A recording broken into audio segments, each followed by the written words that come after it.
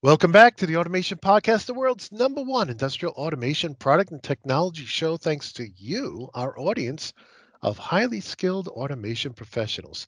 Thank you for being a member of our audience and for tuning back in this week. Now, for those of you who are new to the show, my name is Sean Tierney of Insights in Automation, and each week I invite a new vendor to come on the show to tell us about their products and technologies. And during their presentation, I play the role of the audience asking questions that I think you, the members of the audience, might have. And given that a quarter of the audience listens to the show, not watches it, but just listens to it, I'll also try to call out anything that I see in the slides of the presentation that I think that you, those of you who are listening, may want to know about. So, with all that said, I want to wish a warm welcome to Sean Foley for coming back on the show. It's been a little while, but we are glad to have him back on the show. Sean, how you doing? And welcome back to the Automation Podcast. Hey Sean, thank you so much for having me back on. It's always an honor to be on your podcast. Really love your content. Been a follower for years, so always great to be back on. I'm doing really well. I'm really excited to be here. Always great to catch up with you. Well, and I have been trying to stay away from this because I knew we were going to do this podcast. So I'm coming into this knowing nothing about Banner Remote IO, but I'm excited. I've when I first got in this business, that's when I first became aware of Banner some 34 years ago. I've always been a fan of your products, and so I'm excited to learn about what Banner Remote IO is. So let me turn it back to you, and let's learn about this new product. Thank you so much. Yeah. So today I'm going to be talking a little bit about Banner's remote IO portfolio. So I'm really excited to be a part of the team as a product manager for Banner Remote IO products. And it's something that's fairly new to Banner. Banner's pretty new to this space. Banner's been in the automation world for decades and decades, 50 plus years. And we have a long history of producing solutions for sensors, lighting products, safety solutions. But now we're getting into a new space, and it's really exciting to be a part of it and providing remote I/O solutions for OEMs. Remote I/O has been around for quite a while, and Banner's with regards to remote I/O is fairly new to the space. But what we do have some really unique solutions that really set us apart, in my opinion, from other manufacturers in the space. So I'm really excited today to talk about the portfolio, talk about some applications and success stories, how we have been able to help some of our valued customers with this technology, some of the things that we could do that really set us apart. Whether it be our form factors, whether it be our advanced programmability, there's a lot of things we could do, and we really like helping and supporting particularly machine builders with their remote I/O solutions with these products. So, without further ado, I'm going to get started. Before diving into the portfolio, I think it's important to look at kind of the evolution when you talk about remote I/O and the concept of decentralized automation, right? It's kind of an evolution that's happened over the years. Here's just a slide for the listeners. If this is an image on the screen showing kind of the evolution of connecting your sensors, connecting your I/O back to a control system, connecting your sensors and I/O back to a PLC. Throughout so many applications and throughout the history of automation, so many machine builders would typically wire their I/O back to their PLC directly. So what that would mean is you'd have your sensors, whether it be a photo eye or another sensor or another lighting product or actuator, going back to your PLC directly. And so what that would mean is typically have to run your cables from your devices back to your input cards and your PLC. And this is still very prevalent in the world of automation, as we all know.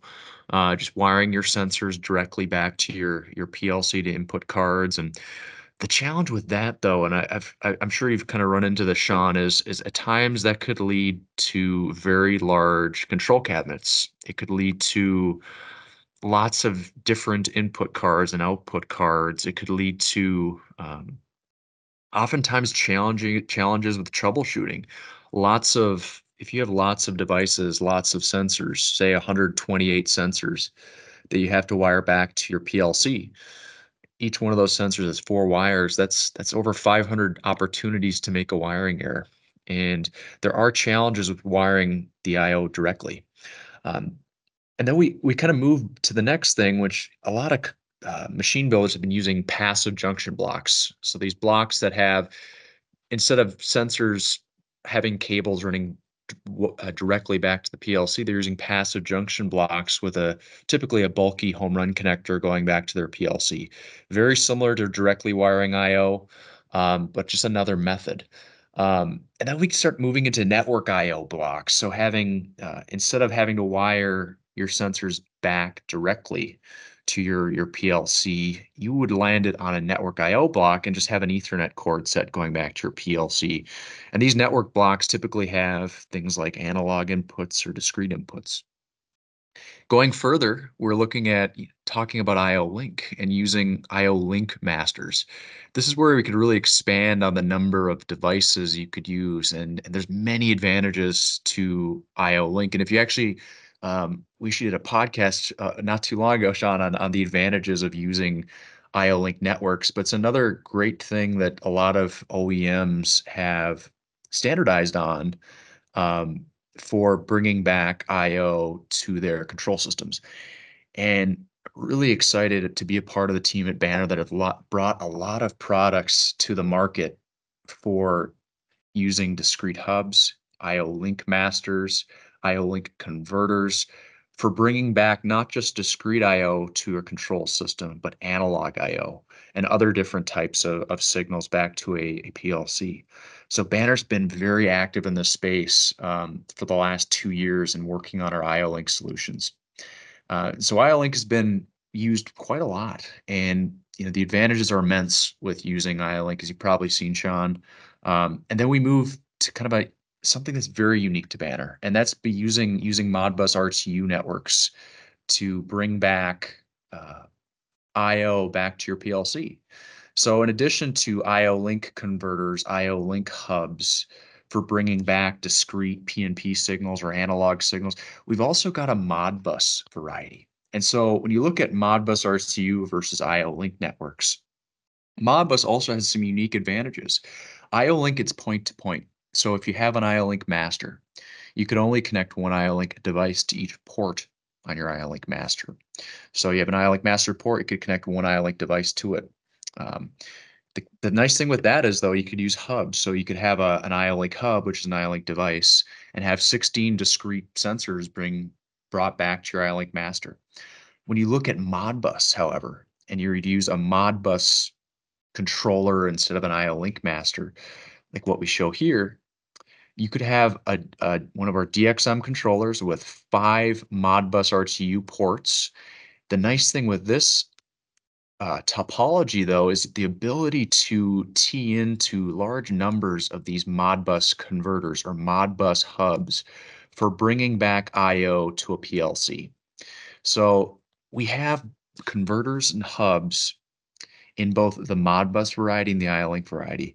So it allows us to really go into a machine builder and mix and match Modbus and RTU Modbus RTU and IO-Link networks for price and performance. Sometimes it's about finding what's the right formula for bringing back IO to your control system.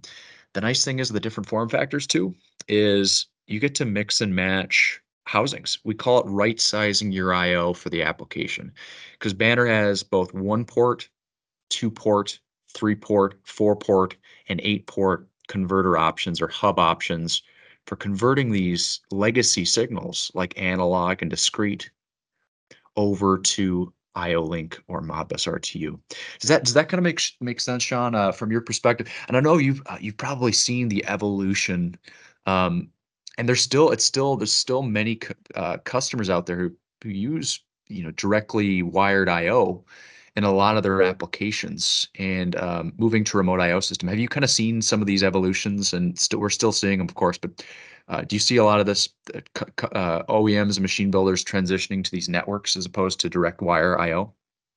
Yeah, I do. And I think, there's, different applications. So IO-Link is great for some applications, especially when you need more than just the analog or digital signal. If you need some of the intelligence of that sensor, right? And sensors are just getting smarter and smarter and smarter.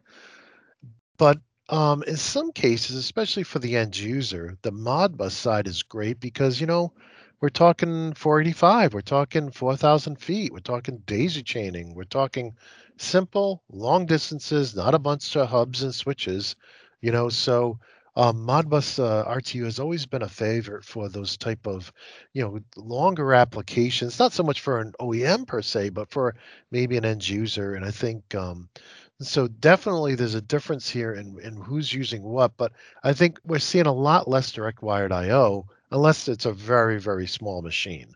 Then we're seeing a lot of direct IO. But again, if they need the intelligence out of the sensor, maybe they have an IO link module in the PLC chassis instead of, just a standard digital input module, right? So Exactly. definitely I'm right in tune with what you're showing here. Absolutely. And I think when you talk about some of the advantages I've seen, with remote IO, and remote IO has been around for a while, but a lot of things I like to talk to are the flexibility. So remote IO allows for distributed control systems. So that kind of enables flexibility in the placement of IO blocks throughout the facility. Another big one is reduced wiring. So simply put, I think you've probably seen this a lot, is it just decreases the amount of wiring needed. As IO blocks can be placed closer to the field devices and your sensors, this reduces your installation times, your maintenance costs, your wiring mistakes. And a key thing I've seen many OEMs see as an advantage when they're transitioning to remote IO is the standardization on easy to install, cost effective, and frankly, readily available M12 connectivity in tons of applications. Um, and reduced wiring is huge. And would you see reduced wiring as kind of one of the big drivers? A lot of kind of OEMs and machine builders are transitioning to this remote IO strategy. Yeah, and I think I need to say this for some of the old timers on here. We're talking when we say the remote I/O, we mean distributed I/O. When we say distributed I/O, we're talking remote I/O. Those two words are used interchangeably. I know some people remember the old networks that came out in the late 70s, early 80s that were we're not talking about that. We're talking about modern day distributed remote I/O that you wire your devices into and then goes back to your control system. So I thought I'd just say that because I know old timers like me, we used to always get a little bit like, well, that product's not available on remote I/O. We're talking about distributed I/O, remote I/O. So in any case, yeah, that's and it's almost a matter of fact, a lot of the major PLC vendors are telling me that in many instances, people are just buying the PLC, putting it in its own little rack, and they're using 100% distributed remote I/O, right? They're not doing any local chassis I/O, and a lot of times that's because the local chassis I/O is more expensive than the distributed I/O or the remote I/O, right? So, which is to me is a trend that I was surprised about. But here's another trend that the major manufacturers are telling us.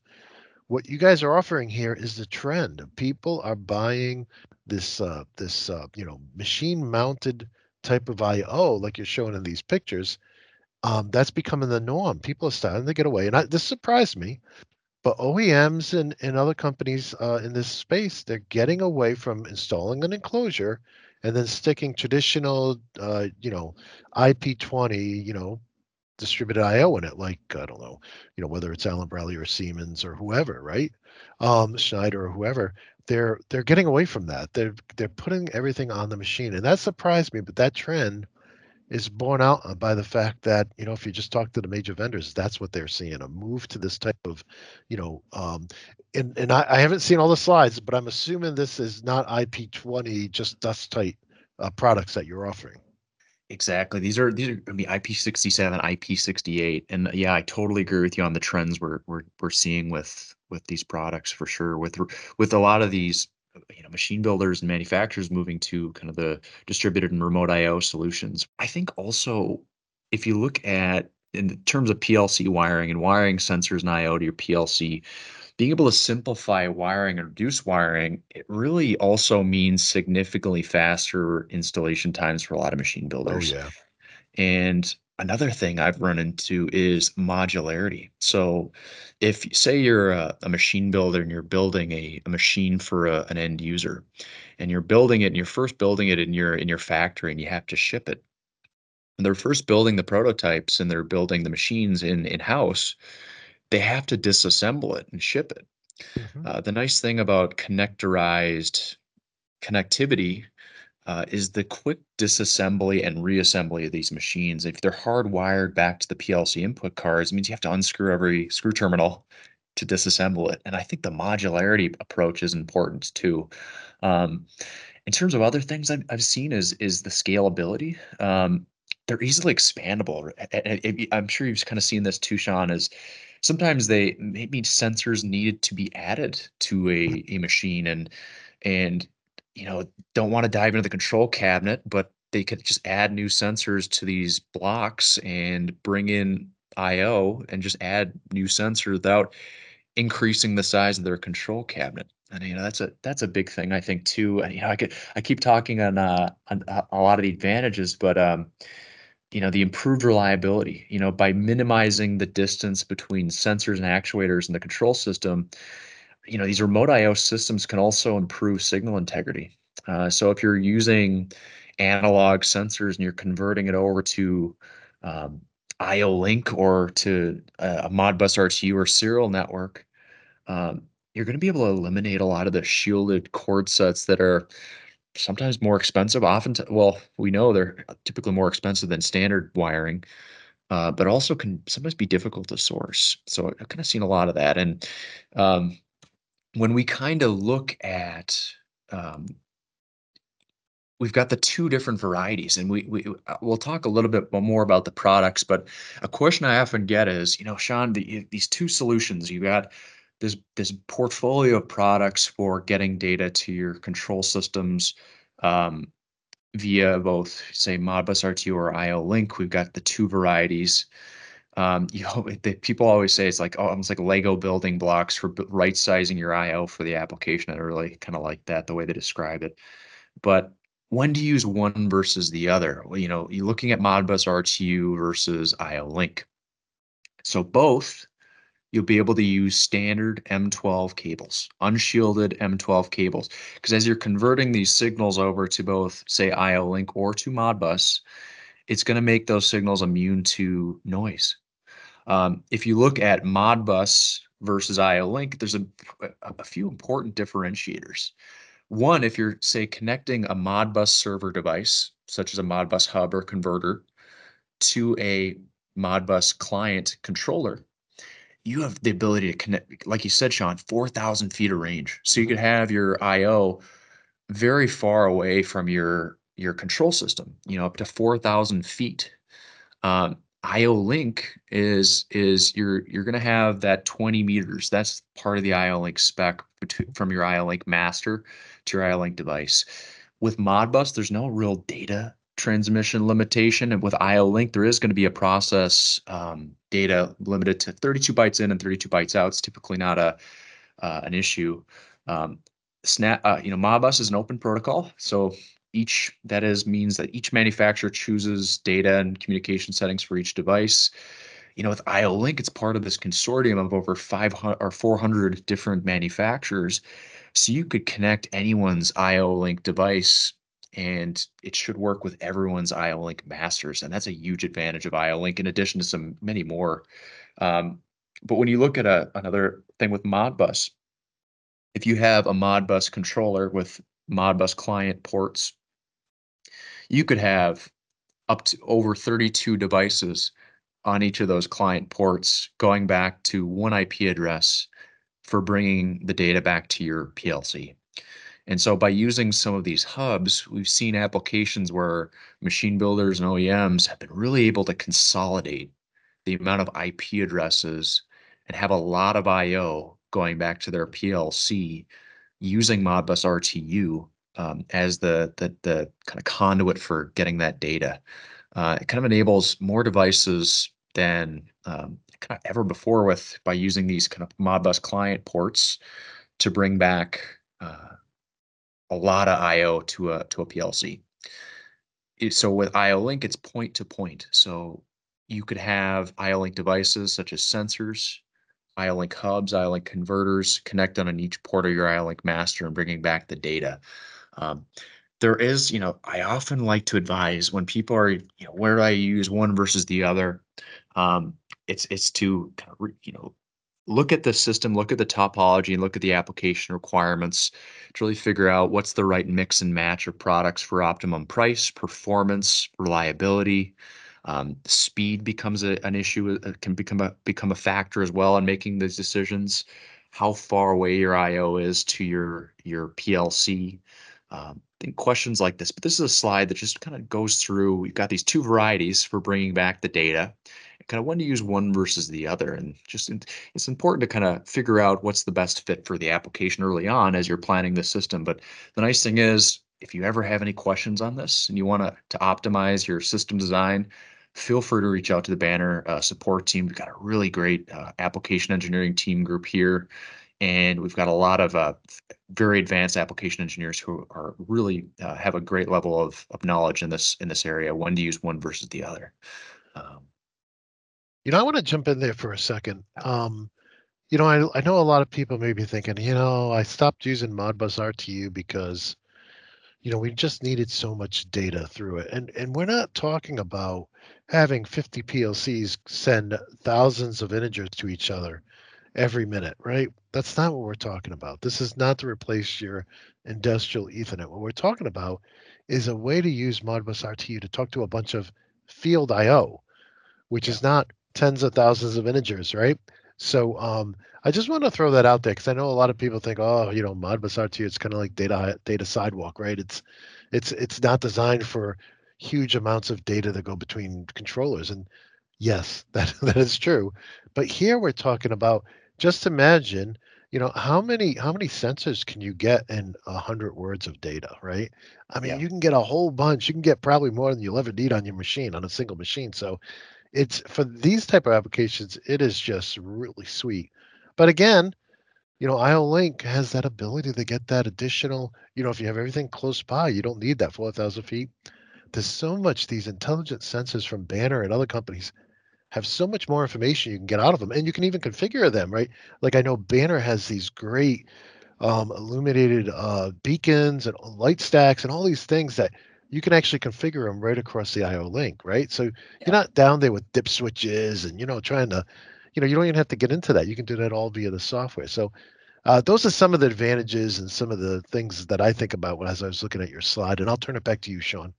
That's such a great point. And talking on the IO link, I know we had a discussion on another podcast and the advantages. I believe it's called the 8 advantages of IO link, and I really enjoyed Yep. chatting with you about those. And yeah, like you said, access to sensor and device level data with IO link is huge. Being Yeah. able to know when a sensor is overheating or a lens is starting to get dirty on a photo eye, or maybe you want to change the configuration remotely on your sensor if you're running a different product, like recipe Hmm. control, Yeah. dynamically changing sensor settings from the PLC. If that's something where you want access to sensor level data and device level data, IO-Link would be your commonly the route to go. I was going to say back in the 90s, we had to go out into the field and read self-teach these sensors every time we ran a new product, and that was not efficient. So being Yeah. able to do that in, based on recipes, like you said, night and day difference than having to go out there. I mean, in some cases, the plant would buy multiple sensors, and you just use, sensor one for this product, sensor two for that product, because they couldn't go out there and redo the self-teach every time. So Yeah. that's a very good point. Back to you, Sean. Yeah, that's so true. And with setting device configuration, so many devices have the push buttons, and they have all with that, it's kind of almost virtually infinite sensor configuration possibilities, which is great. But also, what if someone, say a forklift driver, runs over your photo eye or your sensor, and it's been in operation for 3 or 4 years, and you have to reconfigure it? Uh, Before IO Link, you would typically have to go and online, or if you have the hard copy, get the manual and play around with the push buttons on the sensor to the device, hope it works, plug it back in, and kind of hope for the best.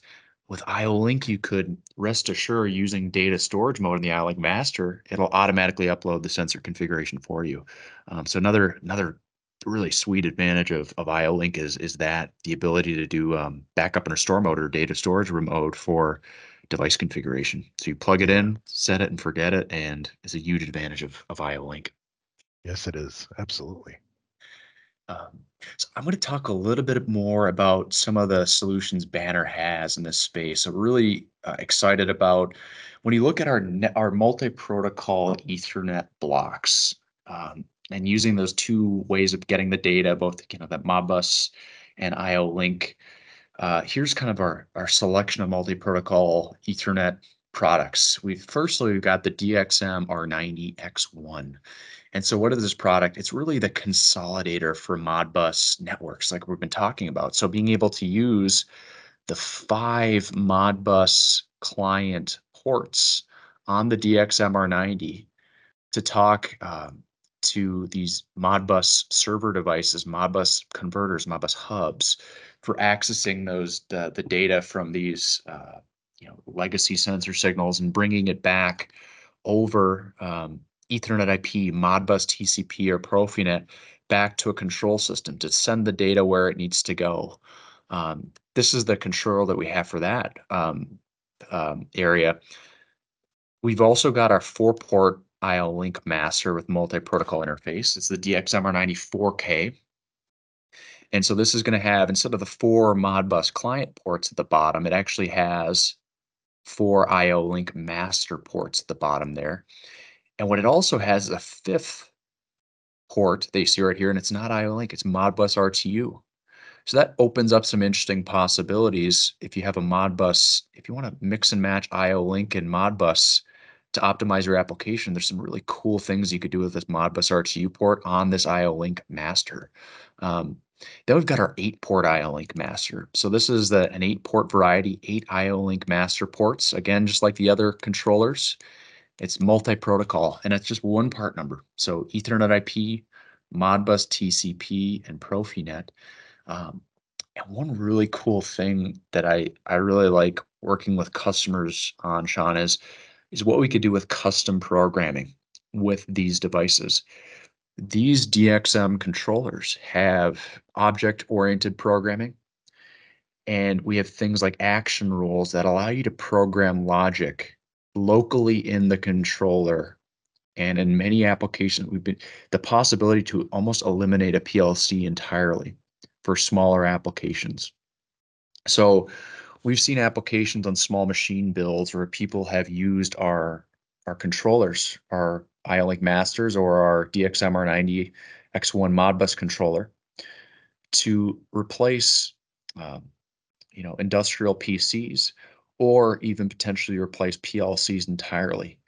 And so that's where it gets really exciting when you're chatting with customers on what we could do with the advanced programmability on these.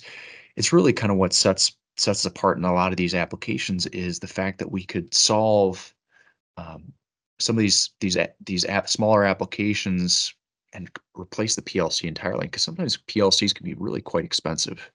And And overkill for yeah, some and very overkill. small Yeah. applications. I mean, if you have, I like this. I mean, like having the ability to put the logic in the device.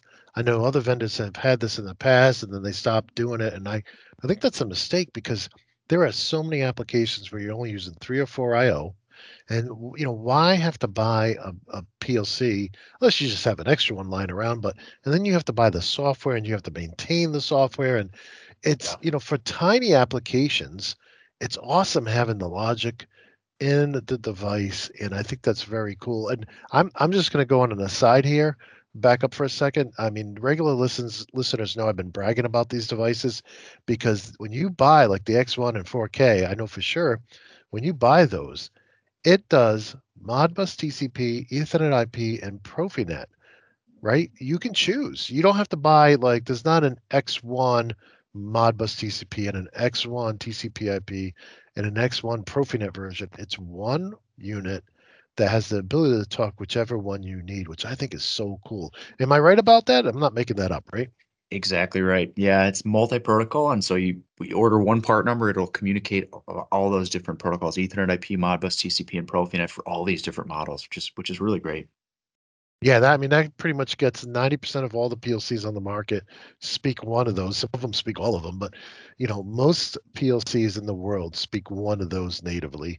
And so you can just standardize on this block and use it with any, if your customer specing this or that, you can use the same product. Yeah. And it's you bring up such a good point on the PLC sometimes being overkill. And I was chatting with Mike Black. He's one of the manufacturing engineers at Banner. He actually used these controllers on one of his machine builds for dispensing adhesives to actually build Banner product. And so he's using one of these controllers, and what Nice. he's looking at using initially a Becca or an IPC. Um, and it had a cost, so he was looking initially at that.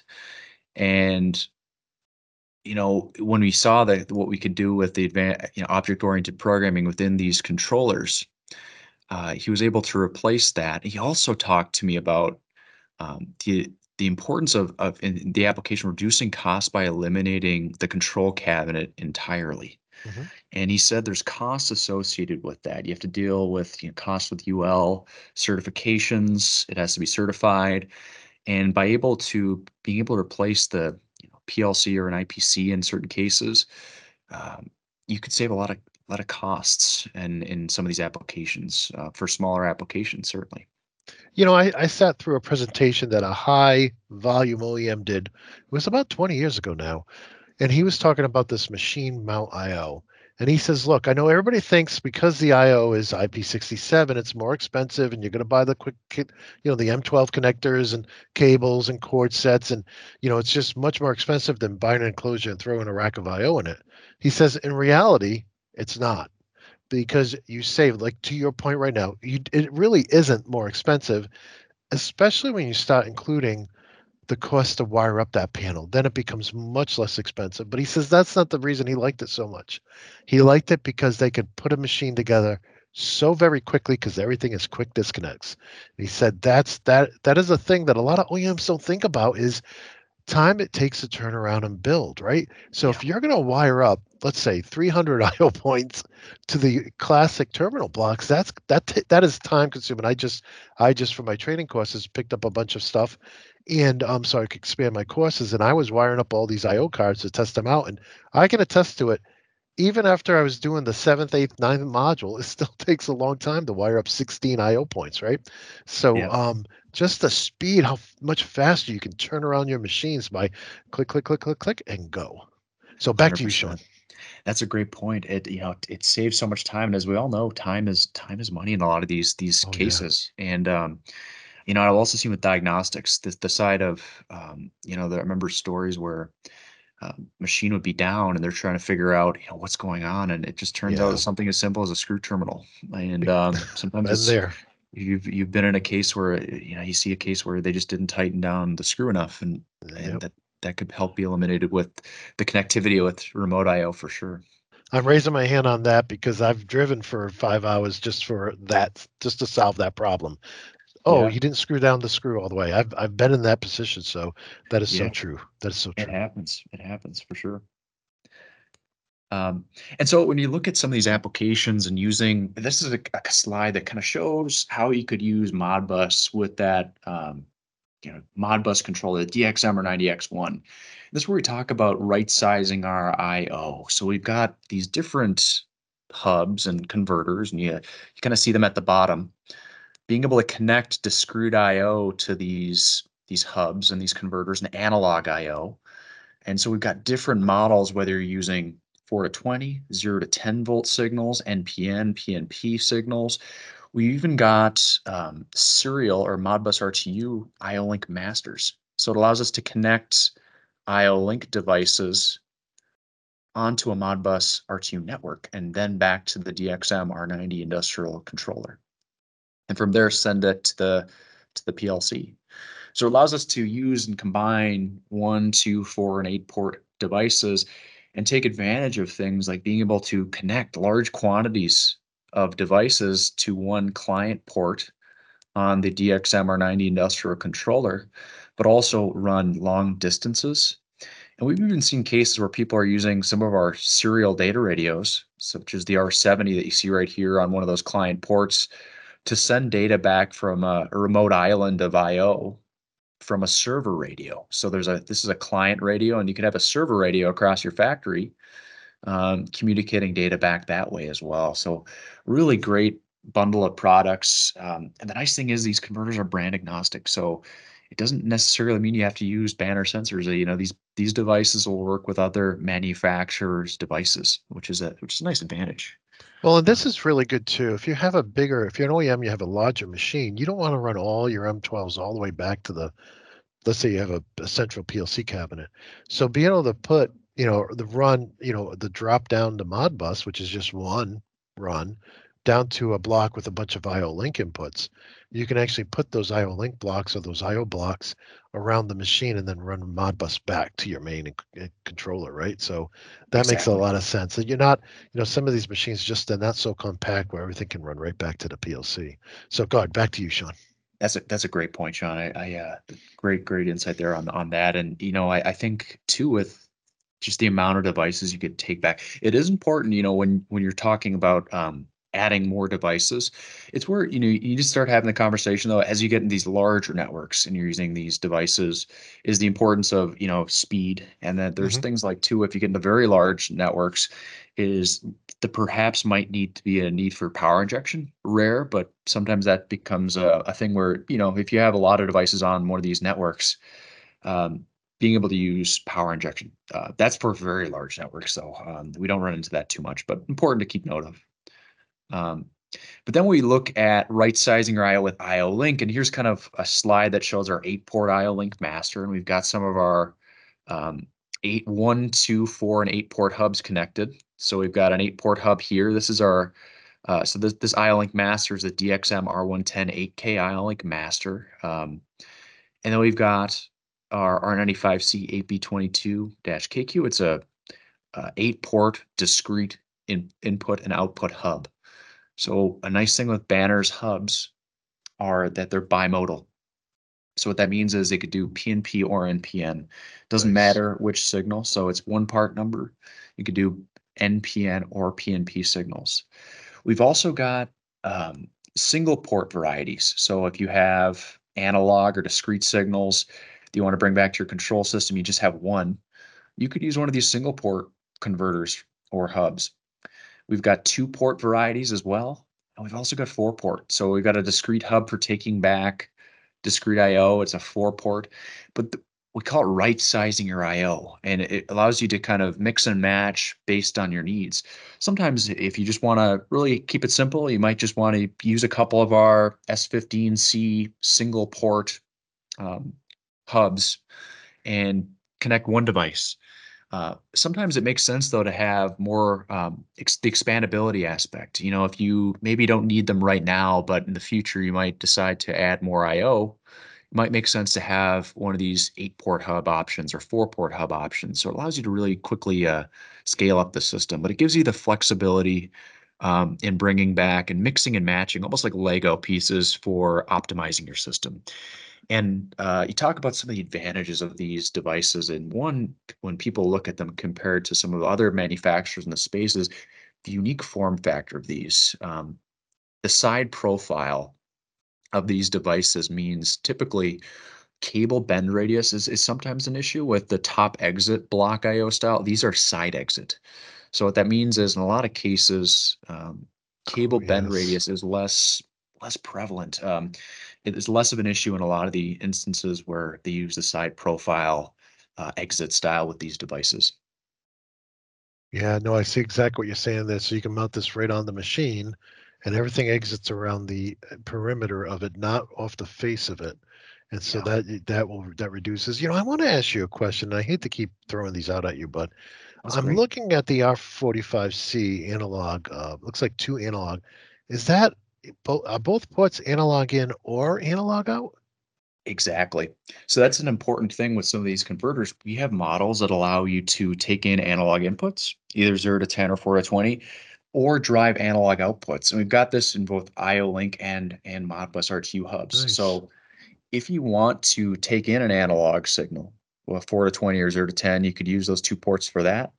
Or if you want to drive, two analog outputs, you could do that as well. So it gives you the flexibility, and that's a great one. It's almost like a kind of Swiss Army knife converter for analog I/O, and so you could do both. So in a lot of cases, I've seen it with some valve applications where a customer is standardizing on IO Link, but they still have non-IO Link devices Mhm. in the field that take in a 0 to 10 volt signal to control the valve or control or motor-driven roller, for example. And they want to control that. Um, and they have an IO Link system, but they still have these devices, out there that are still Mhm. dependent on analog. It's Yeah, a great solution for that. nice. Good catch. I'm glad you brought that up. I forgot to mention that. And so here are different IO Link hub options that I was kind of highlighting a little bit in that slide. We've got, like I said before, the one port options. So the ability to take in NPN or PNP signals or 4 to 20 signals in a single port option. These little S15 converters that you're seeing here, if you look at them for the listening audience, they're about the size of a AA battery, just for reference, and they just have M12 connectors. So it's all IP67 connectorized.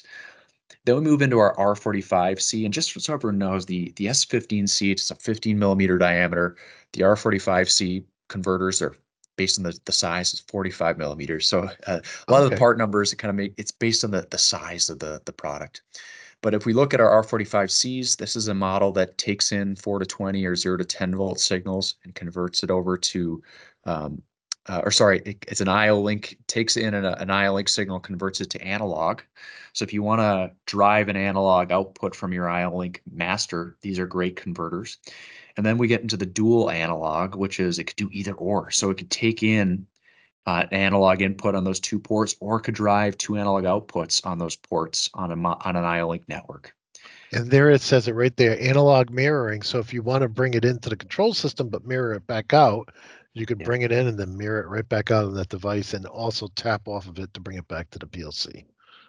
exactly. Yeah, and I've got a slide that highlights this is a really cool one for retrofitting Hmm. applications where there's an existing analog signal and they want to still have that analog signal go back to their PLC, but they want to control a light on the P that also has a PFM output Hmm. on one of these ports. So it's a really unique. Um, Very cool. It's probably one of my favorite converters that we offer, or hubs that we offer. It's this model here. And we've got our 4-port discrete hub that could do NPN or PNP signals, and we've got our R95C 8-port hubs.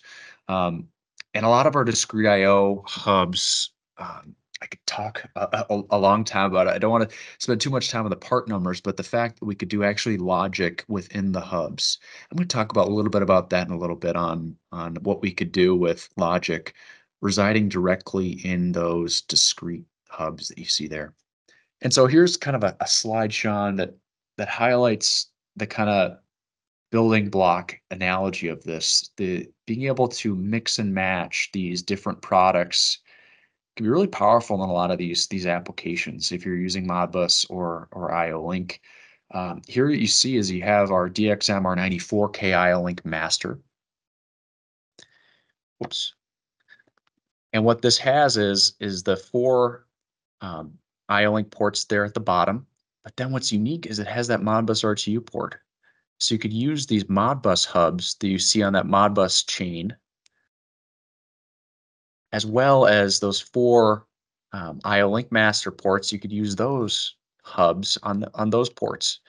So it allows you to kind of mix and match in a lot of these applications um, to kind of optimize your system. The key thing here is flexibility, and it's really excellent way to kind of mix and match. And certainly, you could just use IO Link, you could use just Modbus, or you can mix and match in this particular case. Does that kind of make sense of this image, Sean?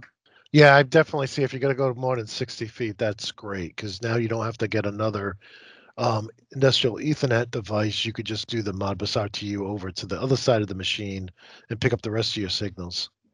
That's so true. It's great for overcoming certain distance limitations with Hmm. IO-Link. 'Cause, yeah, with IO-Link, there's the 20 meters is the max, as you Hmm. can see on this slide here, from going from an IO-Link master to an IO-Link device. So here's kind of a slide that highlights just an image of the S15C.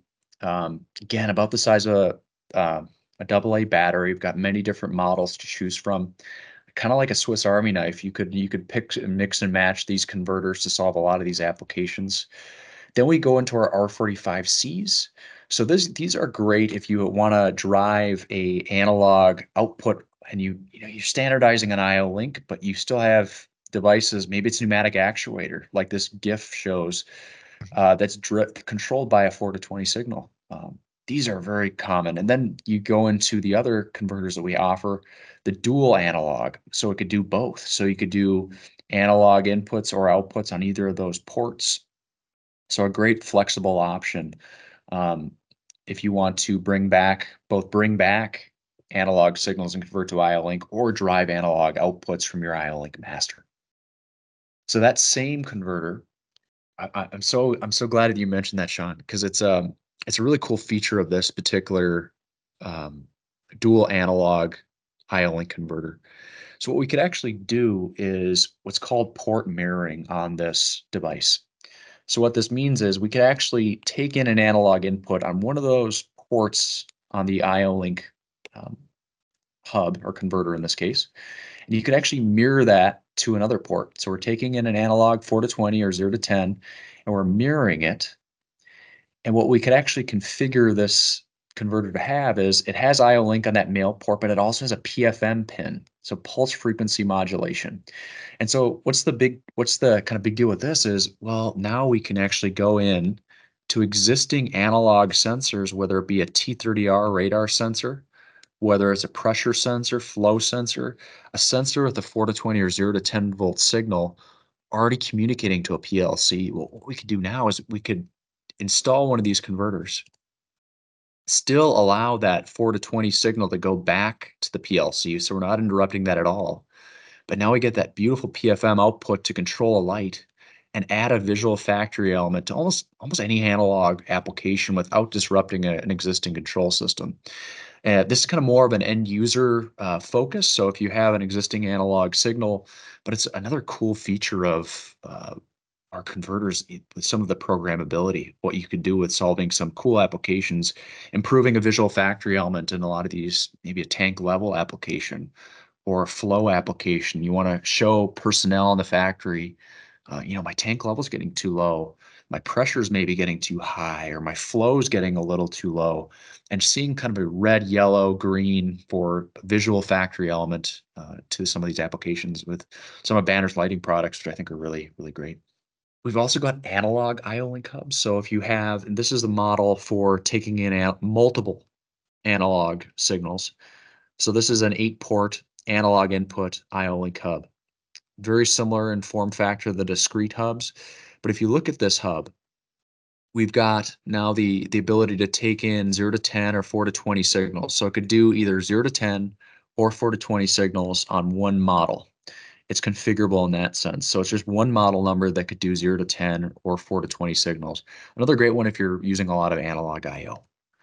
And here's just a slide that highlights the different form factors of some of our discrete IO-Link hubs. And if you look at discrete IO, it's so common out there in so many different machine builder applications. And some of the differentiators of Banner with regards to IO-Link is what we could do with some of our, and Modbus is our discrete hubs. We could do logic within the hubs themselves. So what that means is we could do what's called port mirroring. So being able to mirror a discrete sensor input to the hub and mirror it as an output to another port on the hub. But we could also do on-off delays, one-shots, pulse stretchers. So you could configure the hub to do all these little, almost like smart relay applications Mhm. right there locally in the hub. There's no other real hub manufacturer that could do some of the things we could do with advanced programmability. So what that means is there's some cases where it's almost used as a smart relay. Um, and people are using these devices with counts, with timers. They're turning on an input on one port, waiting 5 seconds to turn on an output on another port. Being able to solve kind of these unique standalone applications with some of these hubs, again, for really simple applications, this could be a great problem solver. You could actually program the logic right in the IO-Link hub, which is really, really cool. And what you do is you just use it like an IO-Link sensor. You configure the hub to do these unique standalone applications. Another differentiator with the hubs is the 4 amp power. So on pins 1 and 3 on our IO-Link hubs, it shares the 4 amps on the M12 connector. That's the limit, but it shares the 4 amps as needed. So if you have a lot of devices connected to an 8-port hub, some manufacturers out there with hubs, they have a half amp limitation on the amount of power you could share to the device that's connected. In some cases, maybe you have a device connected on your discrete hub that consumes a lot of current. The nice thing is the 4 amps with banners hubs is shared as needed on pins 1 and 3. The power traces are parallel wired to each port. And so that's a big advantage if maybe you have some devices that don't consume much current at all on a hub, but then you have one device that consumes a lot of current. Maybe it's a light or another product. It's a big advantage for that. It's kind of in some cases it could be a really big deal because then you don't have to use power injection, which is an important differentiator to know. And then you look at discrete hubs as well, like I mentioned before. The ability to do NPN or PNP is big. We've got a lot of videos on just covering that, what we could do with unique programming. So I encourage you to check out some of our demo videos that kind of goes over some of the unique programming features of our discrete hubs. It's pretty cool what we can do. And this is kind of a slide, Sean, that shows the stackability of Oh, our form factor. We talk about uh, in some machine builds, space is at real estate is at a premium. They don't have a lot of real estate to install devices, and sometimes in small machines or even large machines, they're really tightly packed together, and the banner's form factor really uh, becomes a big advantage in some of these applications where you have the side profile, so the cable bend radius is less of an issue, but also the stackability, being able to stack these on top of each other is kind of a really cool advantage. And I'm sure you've kind of seen some of those applications where you know everything's so tightly packed mhm. Yep. and space is constrained, and so that's important to note is the fact that banners devices are stackable. Yeah, I just want to say this for the audio audience. We're not stacking them like one on top of another directly. This bracket offsets it a little bit so that you can still get to all the connections even if you stack them. So just for the audio audience, there's a bracket here that when you're stacking one on top of another, it offsets it a little bit so all the so you can get to all the individual ports. So I just wanted to throw that out there. Back to you, Sean. Thanks for their reminder of that, John. That's a great point, and also the fact that you could it offsets it too, so you could see the LEDs of the block that's underneath. So you still get the Oh, IO okay. LEDs, which is kind of cool there too, if you're using two to stack. Here's a slide that highlights some of our Modbus RTU blocks, a very similar portfolio to the IO-Link product family, except in a Modbus variety. So if you ever have any questions on these models, I highly encourage you to go to the Banner Engineering Remote IO page on the website, but very similar in portfolio. Um, Similar with Modbus, it allows you to kind of right size your IO with 1, 2, 4, and 8-port hubs, or serial IO-Link masters, which I kind of highlighted before. We've got serial IO-Link masters like this one here that have a Modbus RTU communication, so you could bring in IO-Link devices on that network as well. We talk about overcoming distance limitations, so using multiple IO-Link masters. We've seen certain cases where they want to overcome certain distance limitations. You could use the advantage of Modbus and IO-Link to run long distances between your serial IO-Link masters, such as our 4-port and our 2-port serial IO-Link master, to bring back data and have a very long cable length going back to a Modbus client. So that allows you to kind of mix and match the best of both worlds in this case of IO-Link and Modbus. So you're able to do things like this. You could use our serial IO-Link masters. This is a valve bank application where they wanted to connect large quantities of hubs.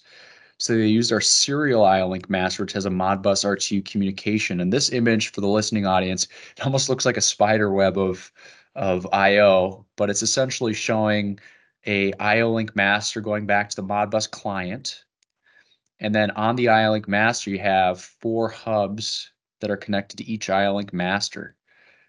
but allows you to bring back large quantities of discrete I/O. And in this application, they wanted to do that, but have it on one IP address on the DXM R90X1 industrial controller, which has the 4 or 5 Modbus R2 client ports.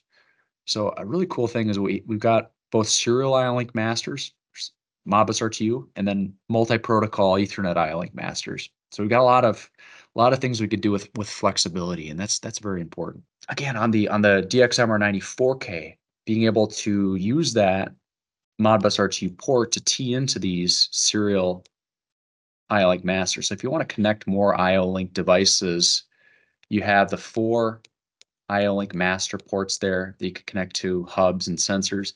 But you also got the Modbus RTU port to really expand on the number of IO-Link devices you want to connect back to your PLC. Again, on some cases where you want to run maybe longer distances to your sensors, it could be a great way to overcome those distance limitations. Does that kind of make sense, John, on this slide?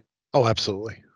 And then we get into the fact that also using Modbus RTU, we can take advantage of some of our R70 serial data radios. So some applications you could have IO-Link sensor data that you want to send back wirelessly across your factory, thousands of feet back to an industrial controller, and then from there to your PLC or your HMI. So in this slide, what we're showing is some IO-Link sensors going back to our serial IO-Link master. So IO-Link master with Modbus RTU communications. They're going to a server radio and sending that data back across the factory to what's a client radio that you see right here. So there's a lot of cool things we could do with those serial or IO-Link masters that have Modbus RTU communications, taking advantage of the fact that we could use our serial radios to send the data back wirelessly across your factory as well. So that's kind of the portfolio. And if you have any questions on it, I highly encourage you to go to the Remote IO section of the Banner website. But the things we could do with the advanced metrics and simplified programming, it's really cool. So having logic programmed directly in the controllers, using object-oriented programming, multi-protocol, object-oriented program, script basic, action rules right there locally in these controllers. You could solve these applications standalone and replace your IPCs, replace PLCs in some of these very simple applications where PLCs might be overkill. Banner also is really starting to expand on our customization. So being able to do pin level customization. So what that means is if you need a block that has, say, IO-Link master on one port, analog input on another port, discrete I/O on another port, we're really starting to do pin level or port level customization for customers. We're also looking at expanding our offering of pre-programmed units. So if you need a device for your application that has a certain programming, a certain recipe that you want to continuously order, we could work on building part numbers for that so it can make it as seamless as possible. Something as easy as customizing an IP address or even having something like a program, script basic program embedded in a block, we can do that. Kitting is another thing where we're doing. If you want to order, say, a kit of products, whether it's an IO-Link master and several IO-Link hubs, you could absolutely do that. And we're really expanding on what we could do with customization. If you need a custom label, if you need something that has your branding or logo on the product, well, we could do that as well. So if you have any interest in what we could do with regards to pin level customization, pre-programmed units with some of those programming, advanced programming, custom ports, custom labels and kitting, feel free to reach out to us. We've got a lot of things we could do there. And I'm not sure, Sean, if you've seen applications where, it might be beneficial in some cases for machine builders that they want to really standardize on something, just having something ordered and pre-programmed. It could eliminate some of the time factor when you're programming it yourself and just save time and a little bit of money on installation. Yeah, no, absolutely. Especially if they're going to be using it. And just for the audio audience, the script basic, we're looking at a little picture of it here. Standard if then and if type of syntax. So very very easy for most of us to implement. We're really talking like a basic language there. And if you had something, right, that especially people are short on staff these days. If you had a particular program that you needed for, it was so great that you guys will preload it for them and give them a special part number.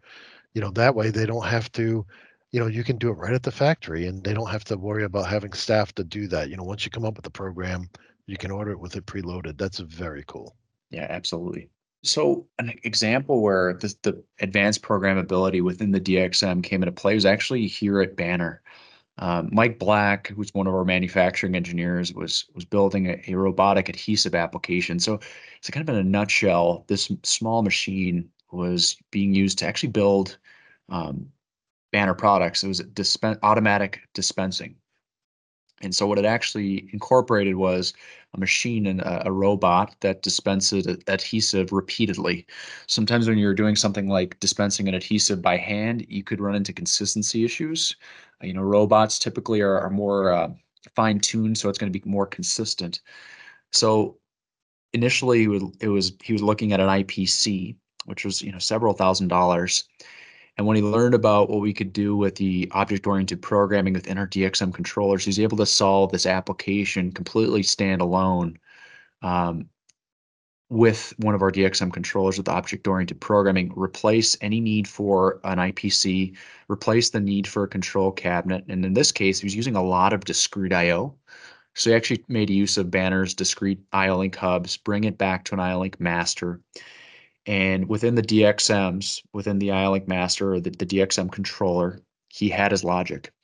And so in this case, he was able to significantly save a lot of money on this application by just that alone. But also the one thing that stood out to me is the fact that he didn't need to use a control cabinet. And there's certain things that happen when you have to, you need to use a control cabinet, and he's able to eliminate the need for that. And there's a video on this on YouTube if everyone wants to check it out on the Banner Engineering YouTube page. Another thing, when you look at our profile and talking about some of the things we could do with space saving, we've seen our IO-Link masters and devices and blocks being deployed in AGVs. We talk about the unique form factor, the fact that these are stackable, but also the fact that you're able to save a lot of space in some of these areas where space is really tight. And so AGVs has been an area we've been seeing a lot of activity on with some of our IO-Link masters in particular. And for the listen only audience, here's just an image where it shows an AGV, and we actually have an IO-Link master installed within the machine. It's kind of a cutaway drawing of an AGV showing some of our IO-Link masters and different devices going back to the IO-Link master on the AGV itself. Here's another application. This is at Banner.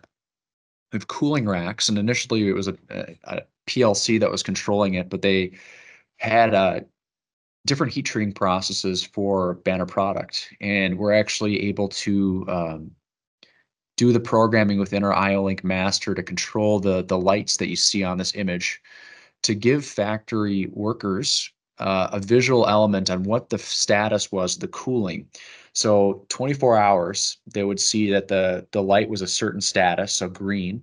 And as time went down, it would start to change colors to give them an indication, changing from blue to green, that the process was done, that basically the cooling was completed. It's just to give workers a visual factory element to see when the cooling process was completed. Basically, how this would work is they'd load a rack, and there'd be a discrete proximity sensor that would detect the tray being loaded into the rack, and then the timer would start. So very simple logic, but in this case, PLC was being used initially, but was complete overkill. It was, very expensive.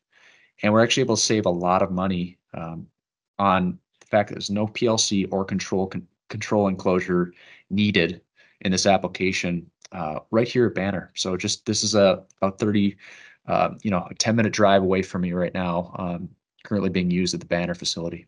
So I really appreciate the time, Sean, on chatting with you about some of our solutions. It's been really exciting. I'm so excited to be a part of the team here at Banner and kind of working with some of these solutions. And I want to encourage the audience, if you have any questions on it, just feel free to reach out to us anytime. There's also some great content on our website on Remote IO.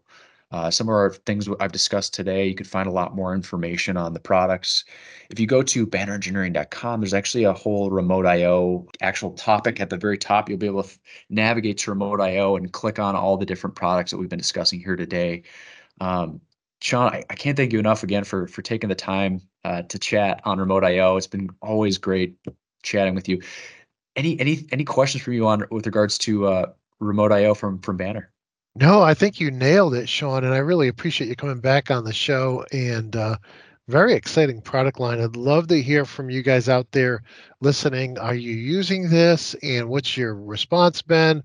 Do you have an application that you're thinking of using it on? Because I'm teaching and doing these podcasts, I don't get to get out there in the field much anymore. But it looks just like, between the multifunctional or multi support for different Ethernet protocols to the Modbus support, to the IO Link support, to the digital IO support, it just seems like you can really fit a lot of these, machine mount applications with your products. And it's a cool, and this tied in with all the other stuff we've talked about in our previous podcasts. It's definitely a great product line. So Sean, thank you again for coming on the show. Really appreciate it. Thank you, Sean. I really, really appreciate it. Have a great rest of your day. Thanks again for having me on. I really, really appreciate it. Well, I hope you enjoyed the episode, and I want to thank Sean Foley for coming back on the show to talk to us all about Banner's remote I/O products. I think there's a great mix there between the I/O Link and the Modbus, and then the gateways to Ethernet IP, Modbus, TCP, and Profinet. So, what a great compilation of different products all in one show. With that said, if you did enjoy the show, please remember to give us a like, a sub, and a share. That is the fuel that keeps this show on the air and keeps us coming back each week. And if you want to join our community, you can do so over at automation.locals.com. It's free to join. It's $2 a month if you have questions for me. And you'll also find all of my training courses over at theautomationschool.com. And with that said, I want to wish you all an awesome week ahead.